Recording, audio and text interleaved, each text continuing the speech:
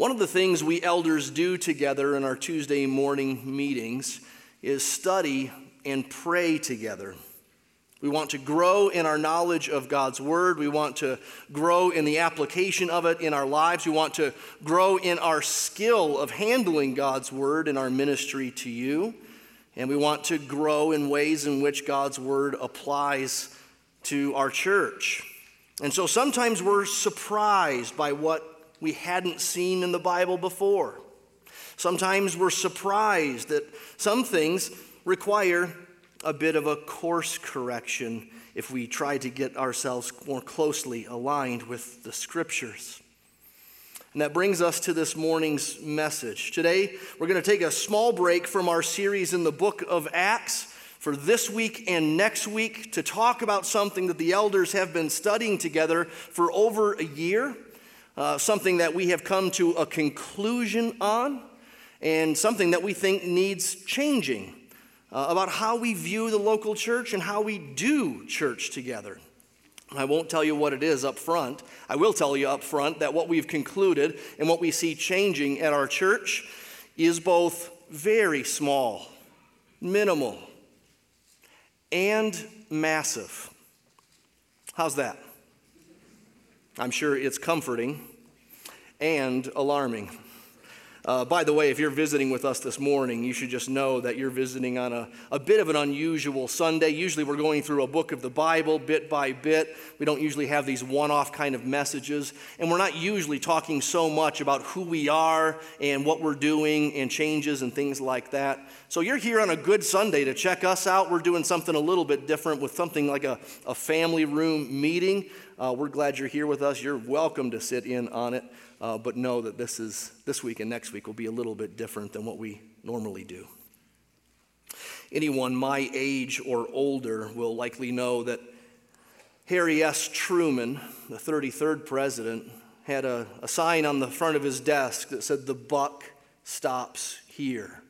It was meant to communicate that decisions, the buck, problems, were not simply going to get passed on to the next guy and the next guy and the next guy.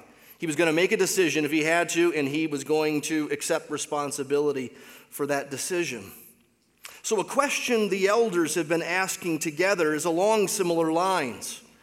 In the church, the buck stops where? How would you answer that? What's the fill in the blank? At Desert Springs Church, the buck stops with me, the preaching pastor? No, it doesn't.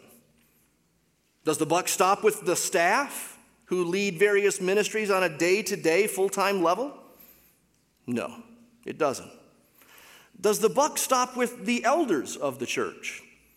Well, yes, in many ways. In most of our weekly meetings, we are making decisions for the whole church. And we don't apologize for that. Elders are to shepherd and lead. Those are words in 1 Peter 5. They are overseers, according to Acts 20. They oversee things. But is that all that can be said? Is there no more to it than a simple two-down structure of elders and non-elders? Do the elders decide everything in a church? Does the buck always and only stop with the elders of a church? Well, one passage in particular that's caught our attention in recent days is Matthew 16. Would you turn there? Matthew 16. We'll be in Matthew 16 for most of our time today, and then a bit in Matthew 18, a related passage. Here in Matthew 16, in the middle, there are some very important verses. It's the first time in the New Testament that the word church is used.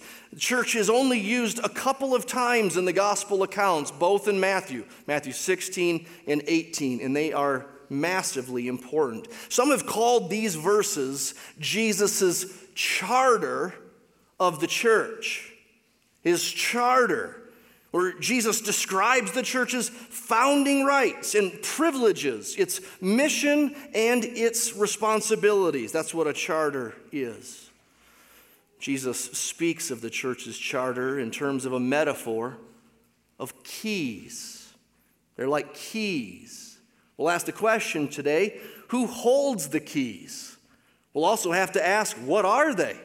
Why does Jesus give keys to anyone? And on what basis does he give them? So look down in your Bibles, Matthew 16, starting in verse 13. Now when Jesus came into the district of Caesarea Philippi, he asked his disciples, "Who do people say that the Son of Man is?" And they said, "Some say John the Baptist, others say Elijah, and others Jeremiah or one of the prophets." He said to them, "But who do you say that I am?" Simon Peter replied, "You are the Christ, the Son of the living God." And Jesus answered him, "Blessed are you, Simon Bar-Jonah, for flesh and blood has not revealed this to you, but my Father who is in heaven. And I tell you, you are Peter, and on this rock I will build my church, and the gates of hell shall not prevail against it. I will give you the keys of the kingdom of heaven, and whatever you bind on earth shall be bound in heaven, and whatever you loose on earth shall be loosed in heaven." We'll stop there. Now, I suspect that already some of you are trying to guess where this is going, trying to guess what, in light of how I introduce these verses and what these verses say, what changes are coming here to this church. Well, if you can, try to hold off on that guesswork for now. Let me presume upon your patience and walk through this passage a step at a time. Starting with one, the profession of the Christ. There's the profession of the Christ in verse 16. It's Peter's profession, or you could call it confession, where he says, "You are the Christ, the Son of the living God." That's the basis for the church building language that Jesus talks about in just a couple verses later. Now, each of the four Gospels tell us who Jesus is right up front, at least for us, the readers. We're told he's the Christ, the Messiah, the Son of God, the Son of David, the Son of Abraham, etc. But for those in the story, they're figuring it out as they go. It's an unfolding drama of discovering who this guy is. Is he simply a teacher? Is he simply a miracle worker? Is he possibly even one of the prophets of old come back from the dead? And so rumors have been swirling about as Jesus travels around and teaches and heals and does various things. People begin to say, maybe this is Elijah. Some say, oh, this is Jeremiah or John the Baptist back from the dead. But then Jesus asks this very important, direct question to just the apostles. But who do you say that I am? And Peter answers for the group. You are the Christ, the Son of the living God. Again, the readers knew that. But Peter is the first person in the story to say these words and identify Jesus at this level. He understands Jesus isn't merely a prophet or a miracle worker or a messenger from God. He's the Christ. That is, he's the Messiah. That is, he is the anointed one. And that means he's king. He's the Davidic king. He's that one that was promised long ago and the one for whom they had been waiting all this time. He's the conclusion of the story. He's the answer to the problem. That's what Christ means. It's well loaded in its richness. And he's the Son of the living God. He's that final Davidic king, the son of David and God's own son. He's Son of God and of very God himself. Now this confession, this profession that Peter makes is the basis for the church. There's a reason Peter makes this profession, and then Jesus gives promises about the church in what follows. This is how the church is going to be built. It's when people come to realize who Jesus is and come to realize what his coming meant for them. Secondly, there's the promise for the church in verse 18. The promise is this: you are Peter, and on this rock I will build my church, and the gates of hell shall not prevail against it. What a promise it is. And oh, how it has been debated over the years, even the centuries and millennia. Much debate's been had over who or what is the rock. I think it's fairly straightforward in that Peter's name means rock. In the Greek, it's Petra. And Jesus says, you are Petra, and on this, you are Petros, and on this Petra I will build my church. They sound similar. They both mean rock or stone. They're not exactly the same words, but they're almost identical synonyms. Like in English, we say stone or rock almost interchangeably. I threw a stone, I threw a rock. No one's going to make much of the difference there between those two. And so Petros, Peter, is the rock, the Petra, upon which Jesus will build his church in some ways. Now, I know the Roman Catholic Church takes that to mean that there has been an unending succession of Peters or popes ever since the first pope, Peter. I think that's wrong. And I think Peter can be seen as the rock in verse 18 without believing in apostolic succession or papacy, as Rome calls it. Peter had a unique role in Jesus' building program, but not a pope-like role. He wasn't infallible in what he spoke. You've got Paul rebuking Peter publicly and to his face for hypocrisy in Galatians 2. You have other pieces of evidence in the scriptures where Peter plays not a primary role, a leadership role, sure, but not a primary leadership role. There's the Jerusalem Council in Acts 15, where, yes, Peter gives a speech, but he didn't convene the council. He didn't lead the meeting. He didn't even make the closing argument, let alone unilaterally speak a decision into existence. You also have the evidence of 1 Peter, Peter's letter, where he addresses elders and refers to himself as a fellow elder. He's just one of the guys in a sense. So you get the point. Peter's not the first pope, and there's no such thing as a vicar of Christ on earth in human form. Peter, however, was, I think, the rock upon which Jesus would begin to build his church. Here are the pieces of evidence for this. Peter was the one who preached that first sermon in Acts, that momentous sermon in Acts on the day of Pentecost, where 3,000 were converted right there. Peter was the leading figure in the first half of the book of Acts. He was the instrument through which God would bring salvation, no holds barred, to the Gentiles in Acts chapter 10. And he, with other apostles in Ephesians 2, is referred to as the foundation of the household of God that Jesus is building with himself as the cornerstone. Jesus is the cornerstone, but the apostles were foundational to the building of the church, not least in their writing of the New Testament. So Peter is among the foundation of the apostles and somewhat unique even among them. Now, what about that promise that Jesus will build his church? What's that mean?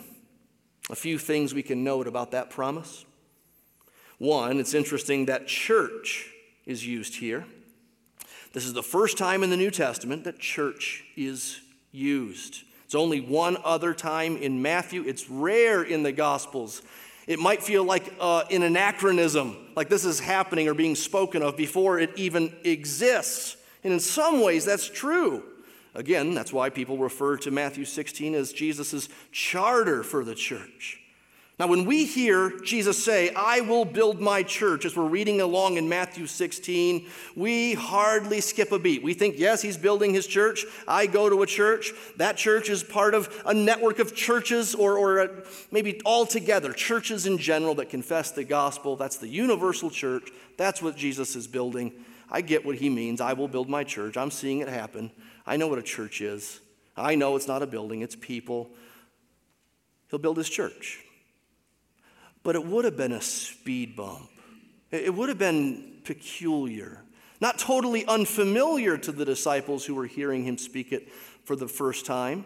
They would have known that that's a word that's used in the Old Testament. The Greek translation of the Old Testament had that word ekklesia, church, assembly, gathering, used oftentimes for Israel. They were the gathered ones. They were the assembly of the Lord. But I think Jesus' disciples would also have been aware of the fact that that word, ecclesia, was widely used at the time in the Roman world for political entities, for body politics, for assemblies or gatherings that would get together and publicly decide certain things. I'll just tuck that away for now. We'll come back to it. Another thing to note about this promise that Jesus will build his church, it's interesting that Jesus puts the word my in front of church. That would be blasphemous if he was not divine. Jesus is building the church, church, that's used in the Old Testament, of Old Testament Israel. He's building the church, but now he's putting his name on it. What used to be called the church of the Lord or the assembly of the Lord. Jesus is saying he's building his church. He's building a new gathering of people who are marked out now, not by ethnicity, not by geography, but simply by him, simply by identifying with him, by bearing his name. It's his church. They are people in the church that Jesus is building simply because they have come to confess, like Peter did, that Jesus is the Christ. It's his church. And also notice the surety of the promise. I will build my church. That's for sure. Mark it down. It's settled. And the gates of hell or Hades will not prevail against it. I'm not sure I've always spoken correctly about this. It really should be Hades in our Bible here. Hades will not prevail against Jesus building his church. The difference is Hades is just death. If it's hell, then we can understand what that means. It means the forces of Satan will not prevail against Jesus building his church. I think that's how I've taken it throughout the years. I think instead, it's the gates of death will not prevail against Jesus building his church. That thing, death, that prevails against everyone and every created thing, it will not prevail against the church. Even though Christians die, they don't die, 1 Corinthians 15, right? Death has been swallowed up in victory. So though even death, which swallows up everything and keeps everything behind its gate with ironclad power, that thing, death, will not penetrate the church. The church instead will swallow up death, and it will live and live and live. That's the promise for the church. And then thirdly, there's the power of the keys in verse 19. The power of the keys. And here's where it gets a little tricky. I will give you the keys of the kingdom, Jesus said. Whatever you bind on earth shall be bound in heaven, and whatever you loose on earth shall be loosed in heaven. What do keys do? They lock and unlock things. They open and close things. They let in and they lock out. There's authority that's implicit with keys. Authority is given when keys are handed over. I remember when I was hired by this church back 14 years ago. Before that, there was a time when I didn't have any keys to this building. I couldn't get in. I couldn't go into a broom closet if I needed to. And then all of a sudden, one day I was hired and I was given keys. I was given a key to my office and a master key to all the doors and a fob for the front door. All of a sudden, I had access. I could go anywhere. It's not that great of a privilege, mind you, but my kids thought it was very impressive. This whole idea of a master key that opens all the doors of the whole building. You can go anywhere. Well, they thought Dad was great, and of course, it's no great achievement at all. But they understood the concept that keys are about rights and privileges and responsibilities. Isn't that why little kids want their own set of keys? Doesn't every parent usually do this, where at some point the toddler's clamored for keys enough, and so you go through your house and you find all the useless keys that you can find, and you put them on one key ring. Here, you have your keys now. And they put them in their little tight car, and they turn it, and they think it starts, and they pretend to have keys. Of course, we don't let them have real keys. We wouldn't give them our house keys or our car keys. No, they'll lose them. You shouldn't let toddlers lock things or unlock things. It's going to go badly. But that just proves the point. Keys are powerful things. We only give keys to kids when those keys don't work. Keys are all about rights and privileges and responsibilities. And the more important thing that those keys open, the more important thing the keys are. So get this. One day, Jesus said to Peter, I will give you the keys to the kingdom of heaven. Just let that hit you. It'd be amazing if we heard of someone getting the keys to the White House. It'd be amazing to meet a man who has all the keys to Buckingham Palace. Well, how about the keys to the kingdom of heaven? These keys open heaven and close heaven. These keys let people in and lock people out. That's what's being talked about here. Remember, Jesus is building his church with people, with confessions. And when these confessions get Jesus right, the doors are open.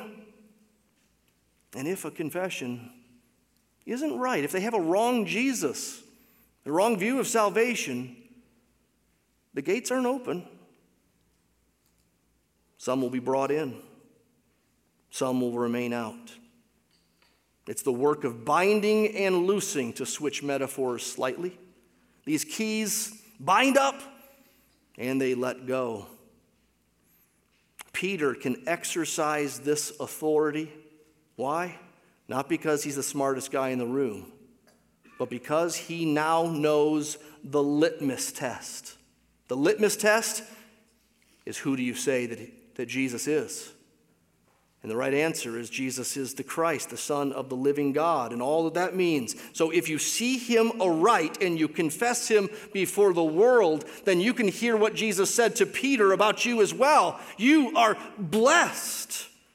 This is the very stuff with which Jesus is building his church, confessions. Now, you might wonder at this point, you might be scratching your head a bit and thinking, this seems to say a little bit more than it should say.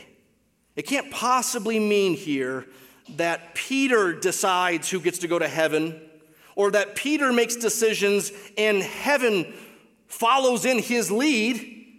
You're right, that can't be right. It can't be correct. It might help for you to know that the Greek grammar here it's unusual. It's very unusual. And without getting too deep into the woods of putting labels on top of grammar, let me just say this. There's, at this point, a kind of mix of future tense and past tense. So the New American Standard captures this when it says, whatever you bind on earth shall have been bound in heaven. Whatever you loose on earth shall have been bound in heaven, or shall be loosed in heaven, rather. So do you hear that? It shall, future tense, have been. Heaven isn't responding to Peter's decisions. Peter is declaring the heavenly decision. He's aware of what this is, what he's looking at, what the gospel is, and whether this person has it or not. And he can say, with heaven's authority, you're in. You're not in. Think of Peter's sermon in Acts 2, or really any of the sermons in the book of Acts. They all seem to have this typical flow where there's the sermon, then there's some response, and then there's a response to the response. There's some sort of declaration by the one who preaches to say to those who either believe, you're in. Welcome aboard. Now get baptized and join the church, and here's what you do. Or, what? You will not believe? You hard-hearted people, how long will he put up with you? Don't think you're inside. You're not. You're outside. That's the work of binding and loosing. And when Peter or any other preacher in the book of Acts gives the gospel, sees a response, and responds to that response, they are binding what has been bound in heaven. They are loosing what has been loosed in heaven. And they are doing it with heaven's authority. Peter can say what it means to be in or out. Jesus alone is the litmus test. Who do you say that he is? It's just incredible here, isn't it? This is massive stuff, that human beings can speak heavenly, eternal realities, that heaven and earth can match, not perfectly so, not infallibly so, but legitimately so and reliably so. Those who know the gospel can say that is the gospel and can say that isn't the gospel. Those who know the gospel can say, I hear the gospel when you speak it to me. Blessed are you. Now, I've said that Jesus gave the keys of the kingdom to Peter. I think that's clear. Jesus says, I give to you. That's singular. It's referring to Peter.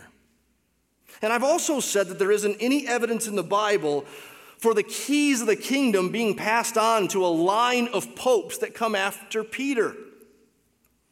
And so we ask then, who holds the keys today? Who's doing the binding and loosing now that Peter and the apostles have been dead these 1900 years or so? Who has the right to represent heaven and to open its gates, or to say to someone, no, you're not in? Where does the buck stop? Particularly when it comes to marking the line between the world and the church. Well, there are basically two options for us Protestants.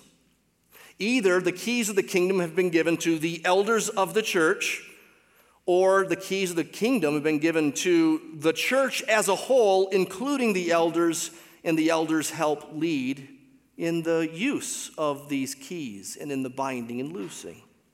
If it's the elders of the church that receive the keys of the kingdom, then Peter was representing leadership there in Acts 16. He was representing apostles, and there's a trickle down to elders. But if the keys of the kingdom have been given to the church, then Peter in Acts 16 was representing all confessors of the gospel. And anyone who knows the gospel can be in on what the gospel is and who has it. And to find the answer to which of those it is, let's turn to Matthew 18 in your Bibles. Matthew 18, this is our fourth point, what we might call the procedures and people involved. Matthew 18, verses 15 to 20 is the famous or infamous church discipline passage. It doesn't have that word keys in it, but it does have binding and loosing in it. There's so much similarity, in fact. What Matthew 18 is doing is actually showing us how binding and loosing is done on a practical level. So if you felt like Matthew 16 seemed a little cryptic to you, rest assured that Matthew 18 gets a little more concrete and I think clarifies Matthew 16. Here in Matthew 18, Jesus explains that those necessary steps involved when in the church there's a brother or sister who for a time identified with Jesus, for a time was thought to be in the church and of Christ, and then they go astray. They continue to sin. They will not repent. They will not listen to the pleas of their brothers and sisters. And eventually, Jesus says, a declaration needs to be made. The church needs to say to this person that they're not a Christian. Christians aren't perfect, but they do repent. They're not allergic to repentance. They keep at it. And habitual, stubborn, long-term unrepentance is the clear mark of those who aren't Christians. And at some point that needs to be said to someone lovingly, lest they continue with false assurance. But who needs to tell it to them? Who needs to say it? Who's going to declare it? Who's going to represent heaven and bear this verdict? Where does the buck stop? Well, Matthew 18, verse 15 If your brother sins against you, go and tell him his fault, between you and him alone. If he listens to you, you have gained your brother. But if he does not listen, take one or two others along with you, that every charge may be established by the evidence of 2 or 3 witnesses. If he refuses to listen to them, tell it to the church. And if he refuses to listen even to the church, let him be to you as a Gentile and a tax collector. Truly, I say to you, whatever you bind on earth shall be bound in heaven. Whatever you loose on earth shall be loosed in heaven. Again, I say to you, if 2 of you agree on earth about anything they ask, it'll be done for them by my Father in heaven. For where 2 or 3 are gathered in my name, there am I among them. Up until recently, our elders have assumed that the buck stops with the elders of the church when it comes to matters of membership and discipline. Who's in, who's out. We have assumed that we have your support in decisions we've made about who we welcome in and who we need to occasionally put out.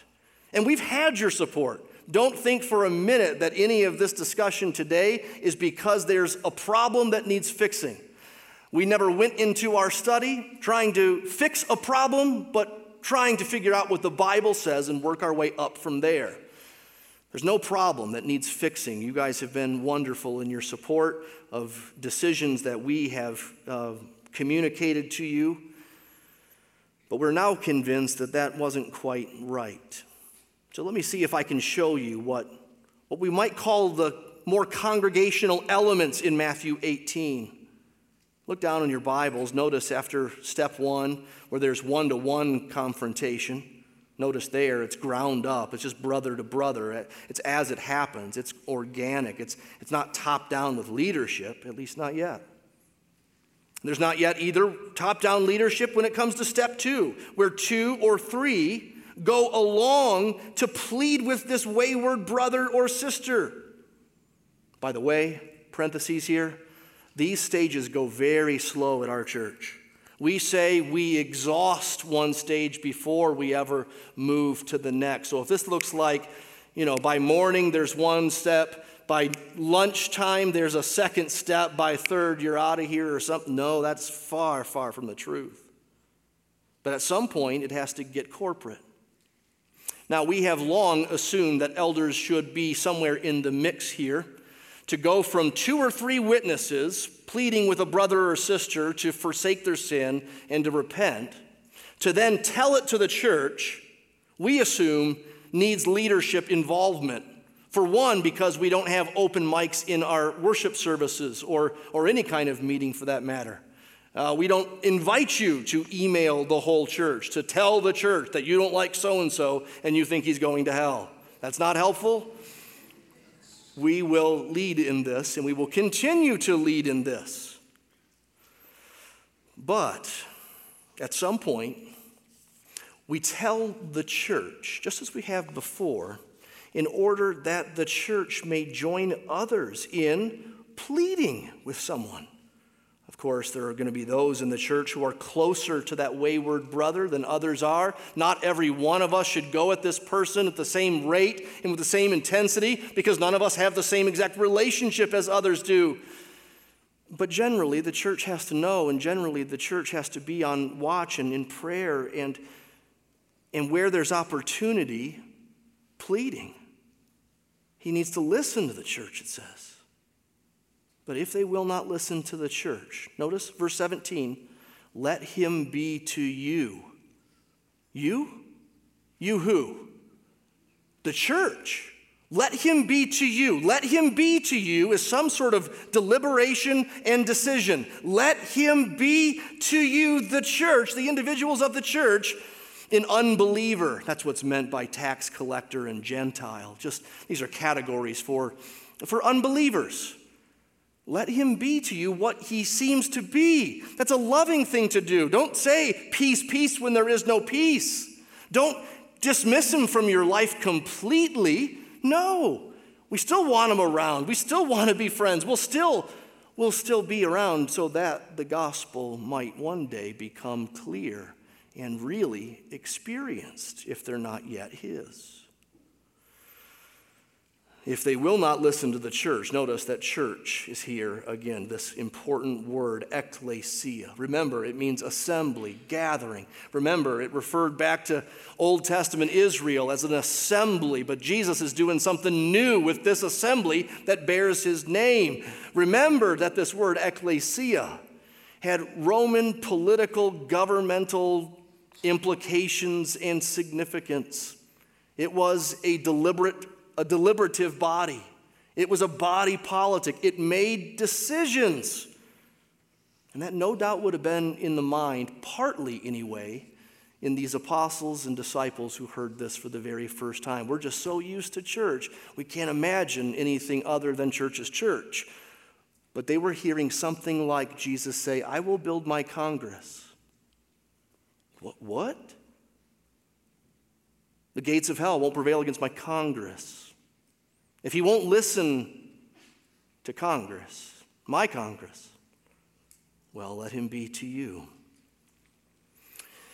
We see decisions here being made. Verse 17, let him be to you. Verse 18, whatever you bind on earth shall be bound in heaven. Whatever you loose on earth shall be loosed in heaven. Almost verbatim from Matthew 16. We've got to put these passages together and help each interpret the other. It's almost verbatim, the exact same language with only one difference. And here's the kicker. Listen carefully to this. In Matthew 16, when it says, whatever you bind, the you is singular, referring to Peter. And in Matthew 18, when it says, whatever you bind, the you is plural, referring to the church. And that plurality just continues all the way through. Tell it to the church. Let him be to you, the church. Whatever you all, plural, the church, bind or loose will have been bound or loosed in heaven.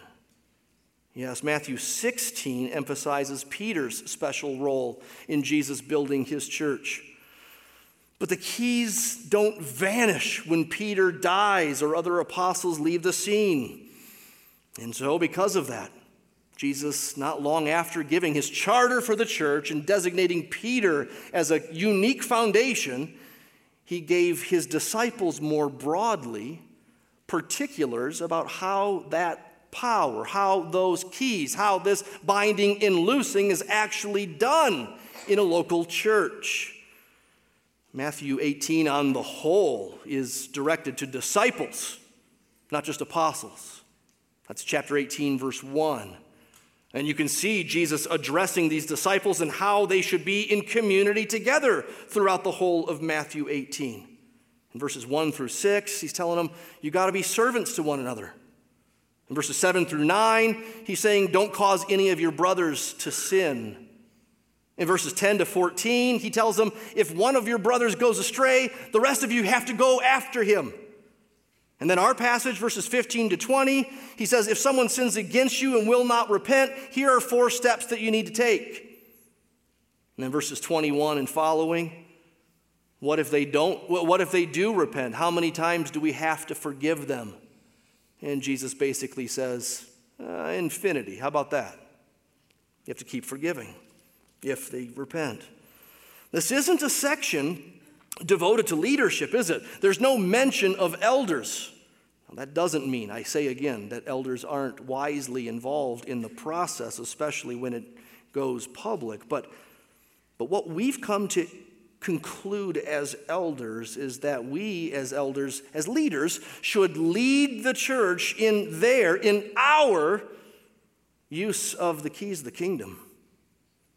The keys have been given to the whole church, not to the elders of a church. The buck stops with us, with all of us.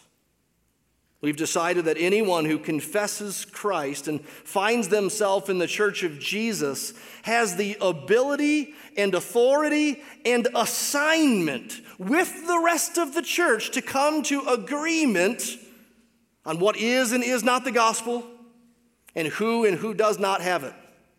The who and the what of the gospel. Look at verse 19 and 20 as the evidence, I think, continues to pile up in the same direction. Again, I say to you, if two of you agree, you have to come to agreement. On earth, about anything they ask, it'll be done for them by my Father in heaven.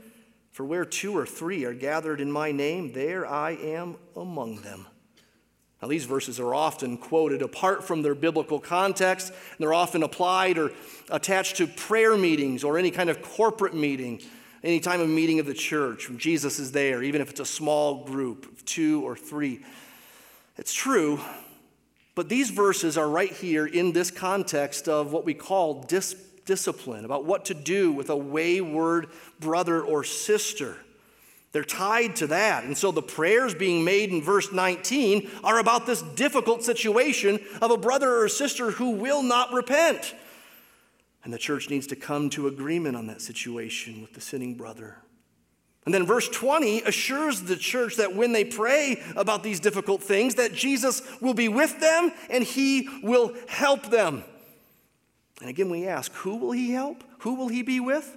The whole church, with the whole gathering, those gathered in my name, those who agree on earth. They can be assured of Jesus' presence and help, and they can be confident that when they speak with heaven's authority. Again, not fallibly, not infallibly, but genuinely, reliably. For those who know the gospel and are biblical as a church, generally speaking, we can say they speak what heaven says. Now, you might wonder why it speaks of only two agreeing or two or three are gathered in verse 19. You might wonder, is this like a subcommittee for discipline? Is this a small group, or is this just a really small church? Well, I think it's a hypothetically small church. Two or three. Jesus is reducing it down to the lowest possible denominator of what a church is. What's a church? It's a gathering. So imagine two missionary couples, 4 adults on a mission field in a totally unreached city. That's a church. Their home sending church is their sending church. It's not their church. If you're here only once every 2 years, that's not church. Where you gather, that's church. These 4 people on a mission field are a church. Now imagine one of these 4 deserts it all, deserts spouse, the Lord. What then? By the way, that is completely hypothetical. We have 2 families in a foreign mission field, and this is not remotely about them. They're doing well. What if one goes astray? Well, the closest one confronts, but then very quickly 2 join in on the confrontation. The 3 plead with this wayward brother or sister to stop, to turn back to the Lord, to give up their sin. And if they will not repent, then these 3 gather together. They pray. They trust that Jesus is with them, that he will guide them. And then they need to tell the one of the 4, we don't think you're a Christian based on this, what we've seen. We say it in love. We plead with you again. So even Jesus' numbers are not that far-fetched. Even 2 or 3 gathering in his name for this kind of decision can represent heaven. By the way, Matthew 18 isn't saying that someone who really was a real Christian can somehow lose it and become a non-Christian. But one who used to call himself a Christian, one who we used to identify as a brother or sister in a gospel confessor, can begin to show that they never really had the real thing, that they're of the second soil or the third soil of Jesus' 4-soil parable. The second soil, oh, it looks good, it looks promising, it looks like there's life. But then the sun scorches it. Persecution comes. They won't stick around. It wasn't the real thing. The third soil, it looks promising, it looks real. But then cares and worries of the world and desires to get rich come in, and their faith is choked out, proving that it wasn't real. It's 1 John 2:19. They went out from us because they were not of us. If they had been of us, they no doubt would have continued with us. But they went out from us to prove that not all are of us. Now, it is heartbreaking to come to that conclusion. We struggle through it every time we have to say that to someone. And so we do it together. I think that's what Jesus taught us to do it together. Jesus put this lofty work of binding and loosing and representing heaven in the job description of everyone who confesses Christ, of every member of a church. We've come to realize that the buck stops with us all, that the keys of the kingdom were not just handed down from Peter to apostles and elders, but to the church, to all of us. We've come to conclude that those verses about elders leading should still be in our Bibles, and we should still like them. We haven't traded new verses for old verses or ripped parts of our Bible out. Hebrews 13:17 talks about the church obeying its leaders. Acts 20, 1 Peter 5, on it goes. We believe leaders lead. But we've just come to realize that leaders also need to lead the church in its responsibility of declaring what the gospel is and who has it. Membership and discipline. We haven't concluded that all the authority now lies in the church as opposed to the elders, or in the majority of the church. We've come to conclude that there are spheres of authority. There are overlapping spheres of authority. And one of those spheres, we suspect, has been slightly neglected over the years. So I'm sure you wonder, what does this look like then? What are the changes practically that we're talking about? Well, we haven't figured all that out yet, at least not the fine details. We've decided to announce it to you today as a conclusion that we've come to biblically and theologically. We've decided to take the next few months to work out the details of what it looks like in an actual meeting together. And we plan to implement that decision, those new things, in January of 2018. Some things that it will most likely mean is 3 or 4 members' meetings per year after a Lord's Supper, where we do this binding and loosing stuff, membership and discipline. It probably means adding some kind of mechanism to ascertaining agreement in these meetings. Now, you might call that a vote, if you like, ascertaining agreement. Did you see how sneaky that was? I don't like that word vote. I really don't. I think people think of American democracy and infighting, and it's not very helpful. Voting goes all the way back to the time of Aristotle. We Americans, we weren't the first to come up with it. We in the church can figure out where there's agreement without having to use the word vote. I'd propose we talk about seeking affirmation. In the past, we've assumed your affirmation and support to proposals we've made. Starting in January, we want to overtly and concretely seek your affirmation regarding the who and the what of the gospel. That doesn't mean that we will give you more details about someone's sin when we're in a Matthew 18 scenario. Just as we have in the past, we will ask you to trust elders who know more about that situation than you do, and then more than the church needs to know. We think we need the whole church, though, to agree about who is in and who's out. In many ways, that's a small shift.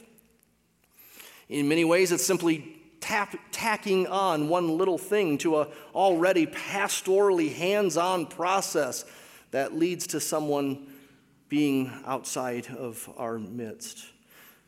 But in many ways, it's also a big and important shift. A couple of days ago, I was talking with one of our members and telling him about some of this stuff, giving him a preview, and I asked him, how do you think the church is going to receive this? And How's this hitting you? What do you think? And he said, well, this makes things more serious for the average member. We can't just sit on the sidelines now like we're just passive observers to the elders' decisions about people's souls. It means all of us are in on it. And that's pretty serious. And it is. And so we'll continue to talk about it next week. We'll continue to talk about it at our Elders Q&A on the last Wednesday of this month. Once a year, we have an Elders Q&A in place of our Lord's Supper service. Put it on your calendar, the 27th, 6:30 p.m. Come with your questions about this then. We'll do an FAQ page in the meantime. Try to anticipate some questions that may arise. We know that this morning's message could never cover all of the questions that might be on your mind. So just keep track of them. Know that there'll be venues and opportunities for questions to get answered in due time. Be patient with us. Bear with us. We will get all the questions answered, but not all today. Let me close with 4 questions for us to consider. Not for everyone, but maybe for some here, I ask, who do you say that Jesus is? Is he the Christ, the Savior, the King, the Lord, the One? Is he the answer for you? Well, he must be, or friend, you're outside. You're outside salvation, you're outside the kingdom, you're outside Jesus, you're outside the gospel, you're outside hope. Come in. The keys of the kingdom have been given and the doors are open, and we invite you to come to Jesus for grace and mercy, but understand who he is and understand him aright. Let me know if I can help you after the service today, or others up front who are here to pray or counsel with you or answer any questions. Make sure you know who Jesus is and who he is for you specifically. Secondly, I ask, are you overtly attached to a local church, to do church and to be the church? At our church, we call that joining. We call that membership. We call that a covenant of fellowship.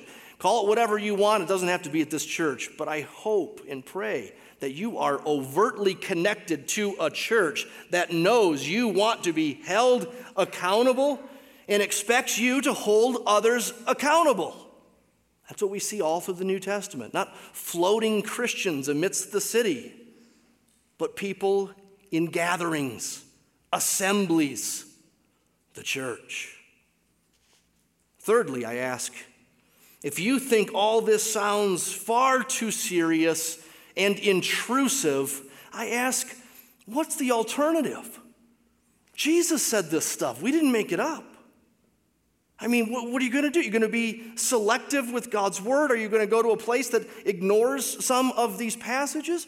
This is what Jesus said the church is going to do. This is his charter for it. This is his description of it. You can't buffet it.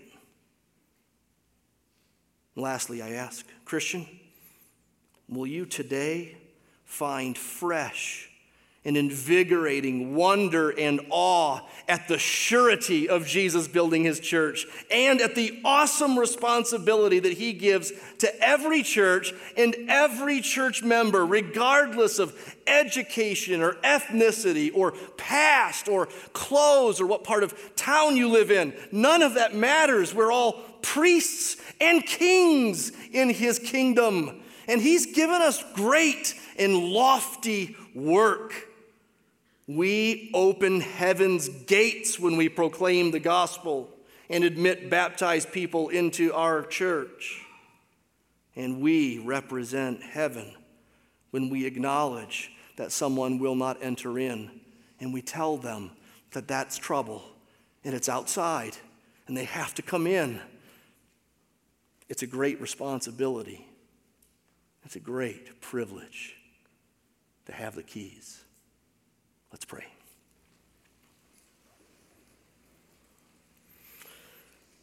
Oh Lord, we thank you for giving us agreement in this body on the gospel. We thank you for unifying us in so many ways. We pray for wisdom and unction in being the church better, in doing church together more and better than we have. Lord, help us just right now to stand in awe of your great job description for the church. Lord, let us marvel that we are ambassadors for you. Lord, may we be bold in this world with the gospel. May we be loving and truthful towards each other in the church about sin and grace. And may you, Lord Jesus, continue to build your church. We thank you. Even the gates of death will not prevail against you building your church. So now with great confidence we sing, and we pray in your name, Lord Jesus. Amen.